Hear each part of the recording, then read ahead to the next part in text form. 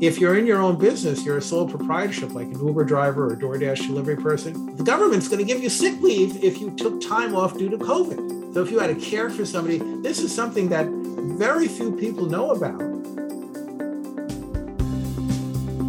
This is Can Do, a podcast that explores the essential lessons for business success.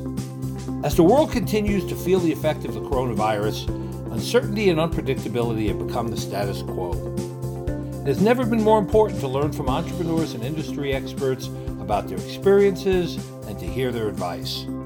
Whether you're a business owner, entrepreneur, or your career is affected by the current economic climate, lessons shared by our guests can help you make informed decisions about your future. I'm your host, Arnie Sherman. The dreaded tax filing season is once again upon us. This generally brings up important questions for individuals and businesses alike. What if you owe money to the IRS? What happens if you get audited? What things are deductible? How do you account for COVID-related government payments? To address these queries and much more, we are joined today on Can Do by attorney and accounting expert E. Martin Davidoff. Marty is a partner in the 700-person global accounting and consulting firm Prager Metis. Over his 40-year career, Marty has specialized in IRS and state tax controversy resolution. He also works extensively with business startups, providing tax planning advice for companies and employees alike. He has been recognized by Accounting Today as one of the 100 most influential people in accounting. Marty holds a BS degree from MIT, an MBA from Boston University, and a law degree from the Washington University School of Law. Support for this episode of Can Do is provided by the Dennis and Phyllis Washington Foundation, dedicated to investing in people to improve the quality of their lives. Additional support comes from the Greater Montana Foundation, encouraging communication on issues, trends, and values of importance to Montanans. And Parsons, Bailey & Latimer, a regional law firm with national experience representing the interests of Montana entrepreneurs and businesses. More information at parsonsbailey.com. Welcome to the show today, Martin Davidoff. We're here to discuss everything tax-related. So where are you joining me from today? I'm sitting here in Hightstown, New Jersey, halfway between New York City and Philadelphia. That's terrific, Marty.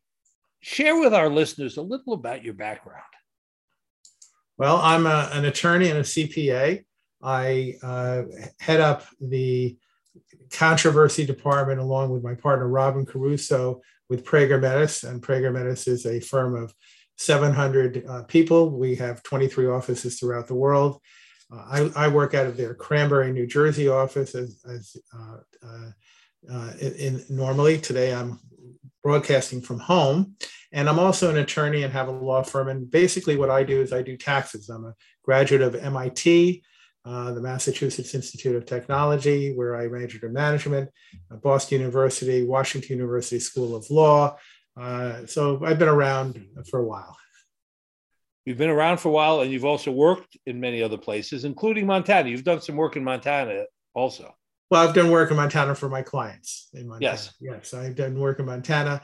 Basically, I've had my own practice for 38 years before merging with Prager Metis. So first off, no one likes to pay taxes. Certainly they don't like to pay more taxes than they're legally required to pay. So when you approach a client, what's your mindset as you start working with them? Well, first of all, it's interesting to say you don't like to pay taxes. My goal in life is to have to pay $1 million a year in taxes. That would be good because that'd be meaning I'm making $2 to $3 million a year. So that would be a nice goal to have for many people. But the first thing when I'm seeing a client, they're usually in distress. They're coming forward to me and they're saying, I owe taxes to the IRS. What do I do?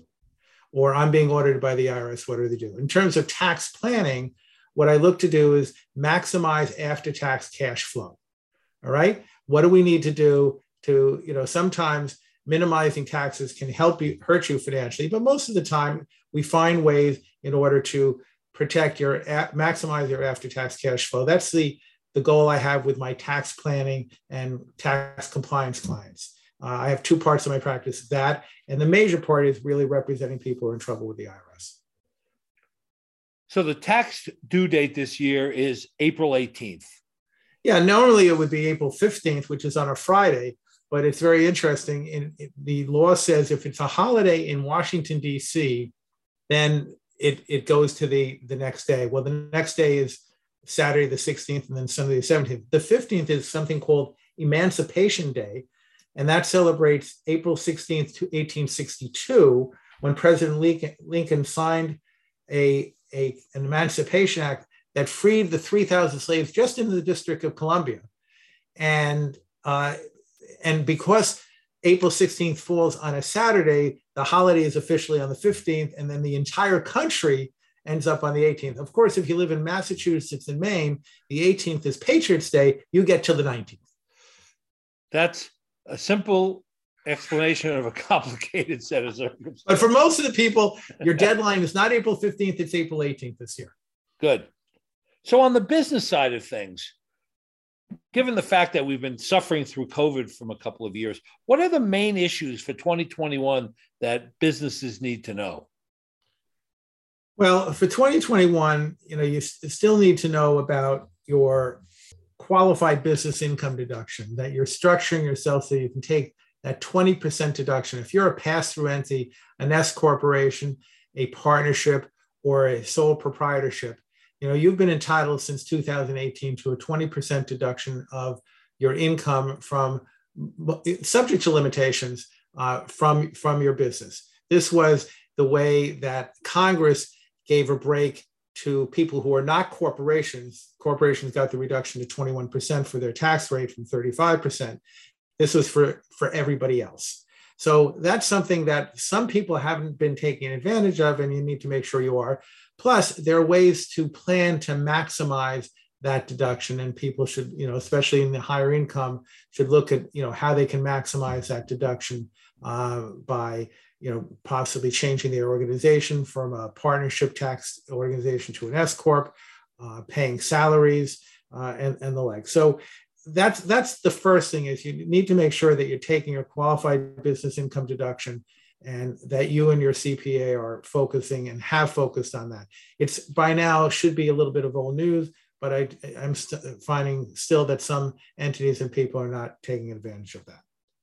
Marty, often businesses are preoccupied with their federal tax related obligations. What about state level? What's happening at state levels that people need to pay attention to? Well, basically, and we're going to come back to other federal items in a few minutes. So, on a state level, we're looking at individuals, especially here, in the COVID or hopefully soon to be post-COVID era, and you're looking to, people who changed their domicile. They lived in a, high tax state, whether it's, Montana moving to Wyoming, California moving to Nevada, New York moving to Pennsylvania or Florida, people moving from high tax states to low tax states. And some of these states are taking there's a couple of things you have to look at. Have you changed your domicile? All right. And changing domicile doesn't just mean, I'm renting an apartment down in another state. Changing your domicile means that you've taken the things you love and you've left one state and you've gone to another. And domicile is a legal, complicated concept. So one is you have to make sure that you've really changed your domicile. The second thing you need to be looking for is, don't spend more than 183 days that you don't want to be taxed in, because if you spend more than 183 days, you are deemed a statutory resident and you get to pay income taxes to that state also. And the third thing you need to be careful of is some states, such as New York, are very aggressive about you working out of a New York office from your home office in Florida, let's say. And they're going to say, wait a second, you're in that Florida office for your convenience, and you're really working out of the New York office. And that might have been true in my mind, if you were commuting from New Jersey to New York, or from Pennsylvania to New York, and you were commuting every day, and then 2 days a week, you'd say, I'm going to work at home because I don't want to go to the office. But when you're working like from far away and you're working out of your home in Florida, really, you don't have many people don't have a location in their New York office. They're just coming into a server. They couldn't walk in and work in that office anyway. And there's going to be a lot of litigation over this with New York State. And I'm in the middle of right now, literally, of 4 different examinations in New York regarding this issue, and other states, other of my partners are working in other states. So doing that at a more business level, corporate level, if you have employees in other states, you probably have an obligation to file income taxes in those states. You have nexus. If you have sales over a certain level as a result of the Supreme Court case, Wayfair, a couple of years ago, so you really need to hire an expert in multi-state taxation, find out, is your business required to file in these states? And if so, you should file in those states. And there's, if it's going to be easier to file in those states up front than have to deal with the potential risks later with the state saying, hey, you didn't file in my state, you need to file now. So you should get an expert. There are certain thresholds. Some states it's $100,000 in sales. That if you just sell more than 100,000 in sales to a state, you're subject to their taxation. So you really need to get an expert, hire them, let them do a consultation, let them tell you what you have to do. But certainly if you're having employees in other states, you really need to look at that issue. And a lot of people have remote employees working from all over the place. So what that may mean for somebody, let's say in Missoula, Montana, who has come here because their office in California is not allowing them to work there, or told them they could work from home. And now they've been spending a year, more than 183 days in Montana. They could be subject to both California and Montana taxes. Well, possibly. I mean, yeah. And that's the thing. In other words, if they've really relocated to Montana, they're definitely Montana residents. Now, if the California office is open and functioning and they choose to live in Montana, California is less aggressive about this issue than New York. There's kind of an East Coast, West Coast kind of thing about this home office issue. I think California would be good, but if you came from New York, they're going to be a little bit more aggressive. And a lot of this is to be seen because literally a month after some of the returns were filed for 2020, when people were running from New York, they're auditing people already. They're saying, oh, you were a resident last year, you're not a resident this year, we want to audit you. And I would basically say that if you have those kinds of issues, establish the home office, get your employer to reimburse you for some of the costs of the home office, get them to allow your home office to be on the website so that it's established as a legitimate office of the business. If it's established as a legitimate office of the business, you'll be okay. So Marty, the dreaded question, what happens if you get audited? You get a letter from the IRS saying they're going to audit you. What should be your initial reaction? Well, your initial reaction is say, I've got to hire Marty Davidoff to represent me. But your initial reaction should be to go, to go to a professional, who represents people before the IRS. The first reaction is to go to your CPA, and that's okay. And your CPA will look at it and he'll discuss it. But keep in mind, Arnie, when you go to your family physician and he says, boy, you have a heart problem, do you expect him to do the heart surgery? Right. No, of course not. You don't expect you expect to go to the heart surgeon. Well, America has this misconception that every CPA can represent you before the IRS because they prepare taxes. And I call it the family CPA. The family CPA is terrific at preparing taxes, making sure you're paying your estimated taxes, making sure you're filing all the states you're filing for, taking care of you, making sure your books and records are okay. All right. And that's where audit preparation starts, that you have a good set of books and records. I can't tell you how many small businesses have terrible books and records or no books and records, and the audits become a nightmare. But if you have good books and records, the audits become easy. Take that to the second step. So now you're being audited. You should be going to somebody who will work with your CPA, who will be the heart surgeon, who will be the specialist who will represent you in an audit. So first of all, make sure you read the correspondence. Some correspondence are very narrow. They say, just send me your charitable contributions backup. And you can send that, and you and your CPA can put that together. But if they're saying, we want to order all your books and records, we want to see your Schedule C, we want to look at this, you really should have somebody who does this for a living day in and day out, because there are many people specialized. And generally I would recommend an enrolled agent, a CPA, or an attorney, any of those categories of people who specialize in this area, and be responsive, and yet don't agree to anything that you don't believe is right. There are, once you're audited, Arnie, there are, appeal rights. And if you don't agree, take advantage of those appeal rights. Let's talk about an offshoot of this. What happens if you get a letter from the IRS that says we've reviewed your filing and we think you owe us $1,250? Okay, that's very good. That's something called, you've hit on something called the CP 2000. These are notices that come from the IRS, and they're just labeled CP 2000 on the top right. I don't know what it means, but you have a CP 2000 notice, or any notice that says, we've done a matching. These are generally done on matching notices. You didn't report this 1099. You didn't report this brokerage transaction. I'll tell you where it happens a lot in business. You've just gotten a stock award, an option. You converted into stock. They gave you the stock. They included the income on your W-2. You sell the stock for exactly your tax basis in it. So you got it for $10,000. You sold it for $10,000, but you didn't report it because you said, "Oh yeah, it's on my W-2." Well, now the IRS says you sold $10,000 of stock for zero basis, and you have a $10,000 gain. So what you needed to do is to file your return showing the $10,000 sale at $10,000 cost basis, because they stepped it up on your W-2, and show a zero net thing, and you'll get a notice like that. You'll get notices, if you took withdrawals from your retirement plan that you forgot. You'll get notices if you didn't report real estate that got reported in 1099-S. Those matching notices. And I'll give you the flaw in this. You respond to them, but at some point, if you don't respond quickly enough, or they don't agree with your responses, they're going to send you another notice, and that's called a notice of deficiency.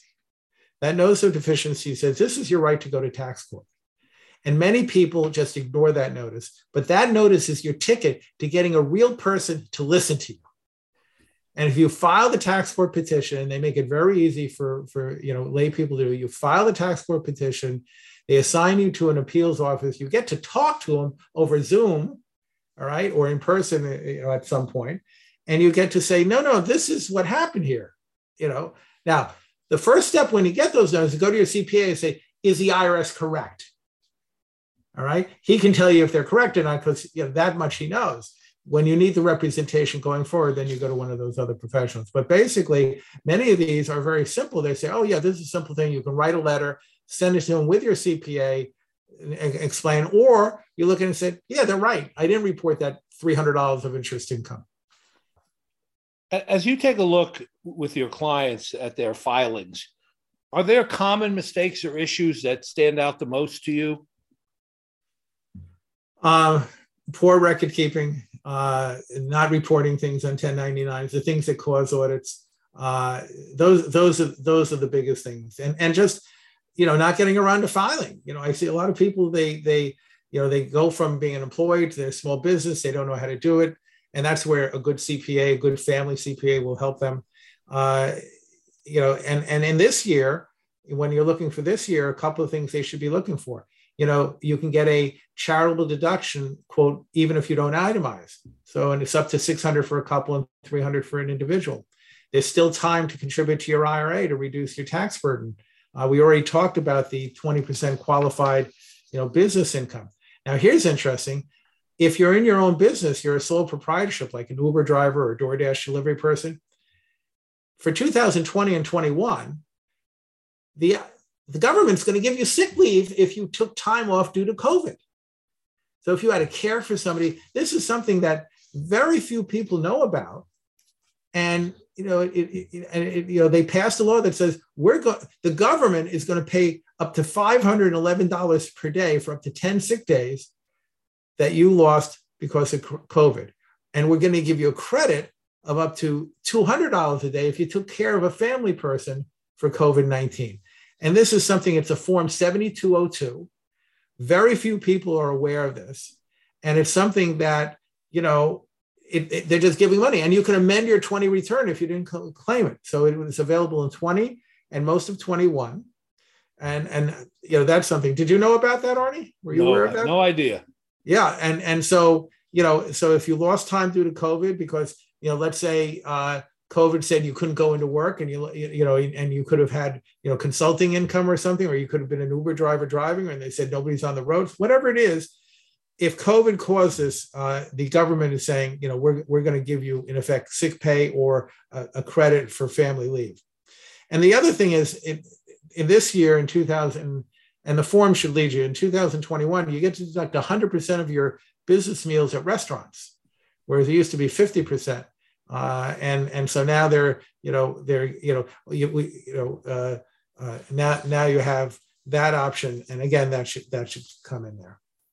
Well, that leads me to a follow-up question, Marty. Those are kind of new overlooked deductions, but in general, when you're working, with clients, what are the most overlooked deductions that people ought to know about? Well, some of the states still allow miscellaneous itemized deductions. So the federal doesn't, but some of the states do allow them. So making sure that the difference between the federal and state law, that you're taking care of that. Credits, childcare credits. Some, people are not always claiming all of their credits for childcare. Flow-throughs from partnerships. They may have some credits flowing through. They may not handle foreign tax credits. They may not handle. One of the biggest overlooked deductions is not reporting foreign investment, foreign income, and foreign bank accounts. The penalties on that are tens of thousands of dollars, sometimes $25,000 per incident. Not reporting an inheritance on a Form 3520, not reporting investments, by foreigners in the U.S. or by U.S. citizens abroad through Forms 5471 and 5472, not filing your FBAR reporting with the 114 filing that you do online if you have a signature authority for a bank account overseas for more than $10,000. These omissions are very costly, and we see them often, that people are not filing them, and maybe not filing them on time.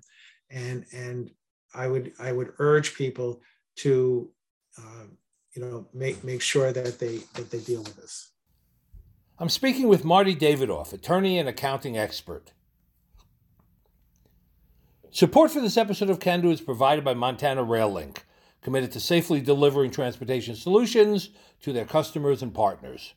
Additional support comes from the Greater Montana Foundation, encouraging communication on issues, trends, and values of importance to Montanans. And Parsons, Bailey & Latimer, a regional law firm with national experience representing the interests of Montana entrepreneurs and businesses. More information at parsonsbailey.com. Many people have trouble with, personally and in the business, with paying estimated taxes. So how do you advise clients to address that issue? Well, the first thing I advise them is don't pay anything with a check anymore to the Internal Revenue Service. You have three other options, and the states also. All right. You can pay online for almost all the states. You can go online, set up an account, do that. You should. With the IRS, you can set up an account through something called the Electronic Federal Tax Payment System, which is www.eftps.gov, www.eftps.gov. You go there, you register, they send you a PIN. You can make all of your balance due payments, all of your installment agreement payments, if you're doing an offer and compromise, and your estimated taxes. What I advise people to do is to pay their estimated taxes, when it's good for them. If you don't have withholding, you pay your taxes through estimated taxes. One of the mistakes people make is they wait till the end of the year and they pay their balance due. Well, if you do that, you're going to be paying interest to the government at 4% for not having paid quarterly estimates on April 15th, June 15th, September 15th, and the following January 15th. And some people say, well, those quarterly estimates really are tough for me. So I say, fine, pay monthly, pay weekly. I pay monthly right now. I go on EFTPS, I set up my payments, and I pay every month. I used to pay weekly when I was in my own business because it was easier to have the smaller numbers every week just come out of my bank account. I'd have 52 payments a year. So I would use EFTPS. You also have with the IRS, you can go online to their website and search for direct pay and just pay them. You don't need a credit card. It'll just be an ACH out of your account. If you want to pay a fee of 2.5%, you can pay with a credit card. And finally, your CPAs, enrolled agents, or whoever prepares your return, can make your payments of both balances due and estimates through their software.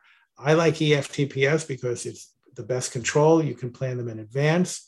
There are not as many limitations as there are with direct pay or going through your software. And I really strongly encourage that people pay that way. In terms of how much you pay in your estimated taxes, you can base it based upon the prior year, or you can base it upon the current year. Generally, if people's incomes are going up, I tell them to base it on the prior year and set aside some extra money to pay when you're going to have a balance due the next April 15th. If you pay based upon the prior year, whether it's 100% or 110%, depending on your income level, you will not have to pay the penalty, which is the effectively interest at the end of the year. So that's how I advise about electronic. And I still see, I give courses online with CPA Academy. And when I give courses, I survey my audience of tax practitioners. 30% of them are still telling their clients to mail a check with a Form 1040 ES.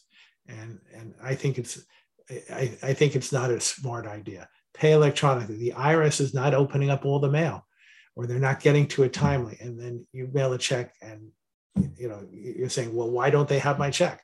Well, duh, COVID-19 and being short-staffed. COVID payments were received by many, many businesses and individuals during this past year. How is that treated tax-wise? The PPP loans that are forgiven are not taxable income, and the expenses related to them, and this required additional legislation. The expenses that used to pay them are deductible. So there's that very, very big benefit. But not every state, and I don't know which states have, but not every state has agreed with that interpretation. Some states say, yes, it's still going to be tax-free, but they say the expenses you use from that, like for rent, for payroll, those expenses, we're not going to allow, and you're going to have, in effect, an add back between the federal and the state. So you have to understand what state you're in, understand those directions, but some states do not follow the federal treatment of that. So let's talk about the area of cryptocurrency, which is a huge issue, and most people don't understand it, and not that many people yet are dabbling in it. Should you be using it for your business, and what are the tax impacts of cryptocurrency? Okay, so cryptocurrency is considered property. So every time you buy cryptocurrency, it's like buying a share of stock. And every time you sell cryptocurrency or use cryptocurrency, you're selling cryptocurrency and you have a transaction to report. So I strongly discourage people using it for their day-to-day business or personal expenses. Because if you're doing that, you're going to have hundreds or thousands of transactions. In addition to saying, okay, I bought my coffee around the corner, all right, and I have a deduction for entertainment, maybe because I had coffee with Arnie, all right. You're going to have, in addition to that, you're going to have, I sold, a hundredth of or a thousandth of a Bitcoin, all right, and I bought that Bitcoin for this back 7 months ago, and now I have this additional transaction to report, this little tiny transaction. And and if you're going to do that, please use tracking software. CoinTracker is one of them. Many of the people that work in cryptocurrency, the brokers in cryptocurrency, will help you do that. But even if you're trading, okay, if you're trading, make sure you have something, especially if you're going to be an active trader, make sure that you have a software that's going to track your trading, because otherwise your tax returns are going to get very complicated. But don't, people say, well, I'm going to buy things and sell things in cryptocurrency. And I'm saying the more you do that, the more complex your tax return gets. And, I would definitely not do that. Now, there is a question on the tax returns. Have you bought, sold, done anything in cryptocurrency? And you got to answer yes to that, if you've done any of that. And many people think they don't have to do that, or they don't have to report. Well, they do. Interesting. Now, the interesting thing, just mining and creating cryptocurrency is being treated like you painted a work of art. So if you've been creating cryptocurrency, It's until you'll have a zero basis for it until you sell it. It's like creating a piece of art. I don't have to pay tax on the art because I created a valuable thing. I have to pay tax on it when I sell it. And this is all evolving because cryptocurrency is so new, and there's a lot of legislation around how it should be handled and what role the SEC has in it, all of that. Well, actually, there's been very little legislation on it. They're about to pass some legislation, or it's in the legislation that's been proposed, where the wash sale rules for stocks that you well know are going to apply to cryptocurrency. They don't apply now. So at year end, you can do harvesting for losses. But it's been regulation and some court. The last thing about the mining has been a court case where people are interpreting the law, where people are a little bit in flux. But not much legislation has gone on this. They're kind of letting the IRS regulate it, and there has been some SEC. You were correct. There's been some SEC guidance. Is this property? Is it a security? There's been some conversations about that, which is also evolving. Retirement payments. Retirement payments for 2021, how are they treated? They're generally their income. Social Security is limited as to what's taxable, maximum of 85% of it. But other retirement income is generally taxable unless it's from a non-taxable source like a Roth IRA. The design of the Roth where those would come out tax-free. So again, on that, check with your accountant. Sometimes only a percentage is taxable because you contributed to it. So that gets complicated. And then the states even make it more complicated. For example, where I'm from in New Jersey, they didn't allow, exclusion of certain retirement contributions. So now when you get them, they're tax-free and you have to go through a whole computation, which is, sometimes it takes more time to do and money to pay your professional to do than it's worthwhile doing. And then what about retirement plan contributions that were required every year to maintain your status? How are they impacted in 2021? Well, generally, and they're generally you can still deduct them. I think they've allowed you to create certain plans after year end where they had to be created beforehand. There's still, I believe, you can make contributions to charity tax-free up to $100,000 from a retirement plan. Again, you can't do it for 21 now. You'd have to do it for 22. They've increased the age where you're required to withdraw to 72 from 70 a couple of years ago. So really just, on those issues, they get complicated, and to do, on a general broadcast like this, it gets pretty complicated to delve into it. But check with your CPA when you're looking to plan deductions, open retirement accounts, which kind of retirement accounts. And sometimes, go to a retirement plan specialist along with your CPA and have a three-way conversation about what your options are. But generally, for simple stuff like IRAs, you put it in an IRA, and when you take it out, it's taxable. So we're already into the late first quarter of 2022. Are there things that people should do, now that are often overlooked to reduce their tax burdens? Well, they should consider, investing in, investments like real estate that, shelter your income. They have now these, if you're going to have a gain on something, how can you defer the gain through 1031? Or they have these qualified opportunity zones that you can invest in and roll over some of your gains. So you can start looking into some of those things if you expect to have significant income. Investing in capital in your businesses can shelter some income, buying, capital equipment, see how much the tax bill is going to subsidize, or the reduction of the tax bill can subsidize those investments. So tax planning, are you going to do retirement plans? And take a look at, credits, there are certain credits for certain kinds of investment in real estate or opportunity zones, and, look into all those things and just, read a business journal like, Barron's, the Wall Street Journal, and look for opportunities, that make you aware of things. And there are lots of publications like J.K. Lasser's that are designed for lay people, monthly publications on how you can save taxes, and look at them. And then some of them are real and some of them are not so real, discuss them with your CPA, your tax advisor, and say, okay, does this work? And if you need more specialized assistance, you can get that. Marty, there were a lot of people who received unemployment compensation during 2020 and 2021. And there were some issues related to fraud. And there's some issues related to, receiving the documentation for the unemployment. I think it's a 1099-G. What should people know about that whole issue?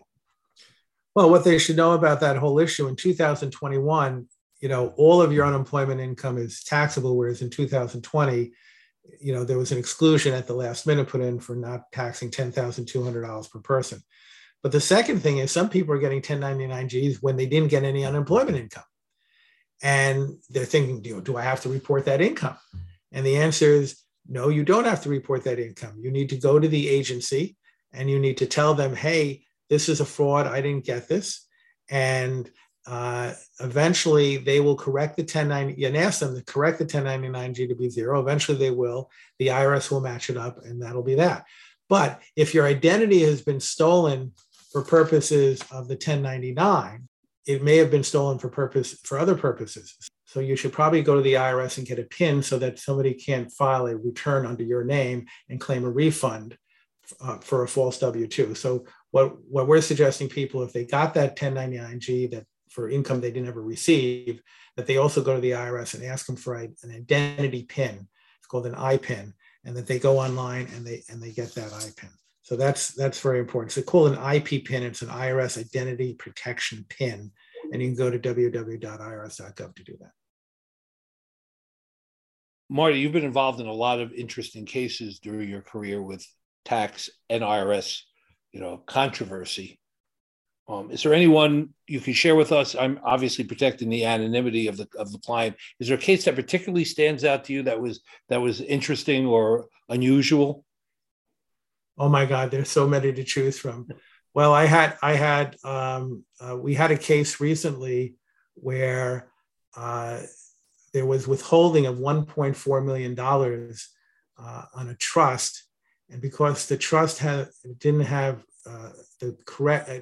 an ID number and it was a foreign trust, it took us 2 years to eventually get the $1.4 million back, and we had to, get an EIN assigned to a foreign trust, which is no simple matter. Get involved with the taxpayer advocate to get that refund.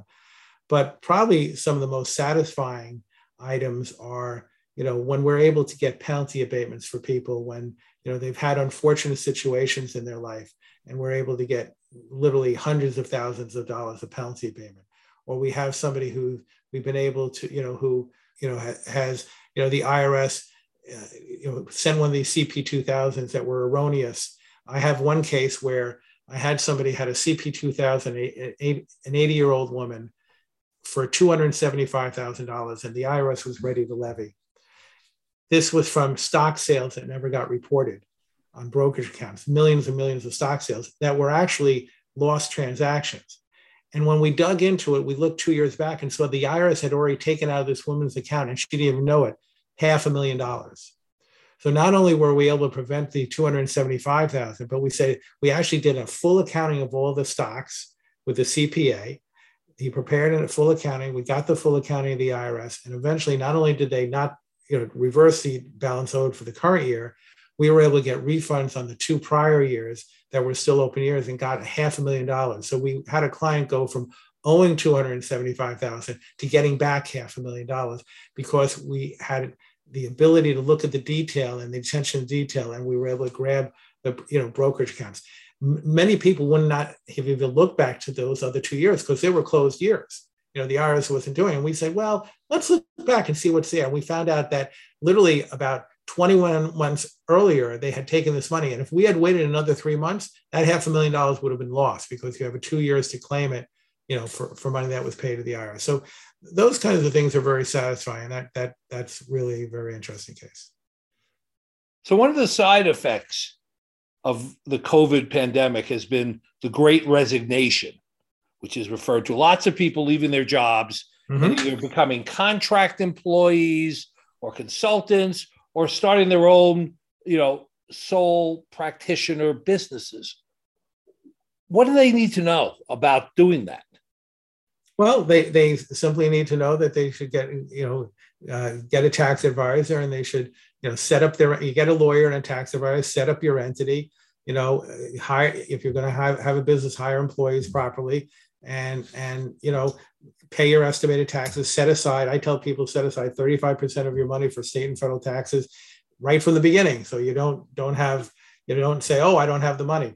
And, it's interesting, in the Great Resignation, what our firm is finding, we're finding less of people forming their own entities, more of they're being poached by other companies, and then, we're getting new people all the time too. So, we're poaching, they're poaching, people are, just unhappy with wherever they are, and people are bidding up their salaries. And we see that happening all the time.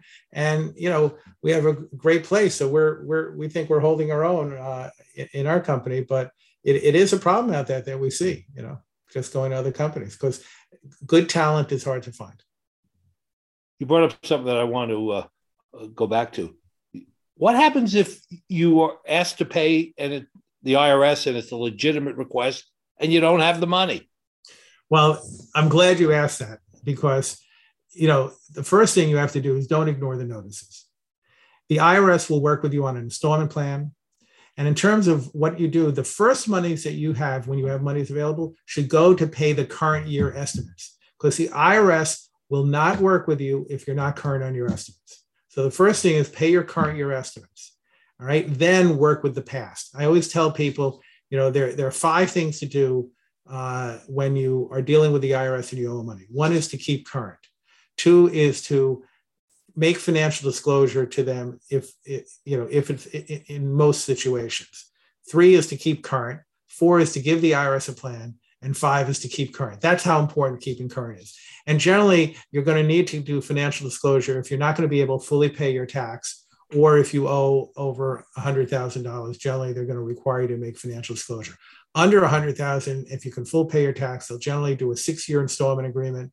You can call the phone, you can go online for an online payment agreement, but people shouldn't panic and start freezing and not filing, and if you have a return ready to file and you say, I owe money, I shouldn't file it. No, file it, because if you don't file it, you're going to get a 5% per month late filing penalty, up to 25%. And that you shouldn't do. So file your returns, or at least get an extension and file it 6 months later, but file your returns. Don't be late on filing your returns. It's been reported that the IRS is understaffed, overwhelmed, backed up. What does that really mean for the average person who has an interaction or is complying with IRS requirements? What it means to the average person is that you can't. It's difficult to deal with the IRS on problems because you can't reach them. They're only answering 11% of the calls. And why can't you not reach them?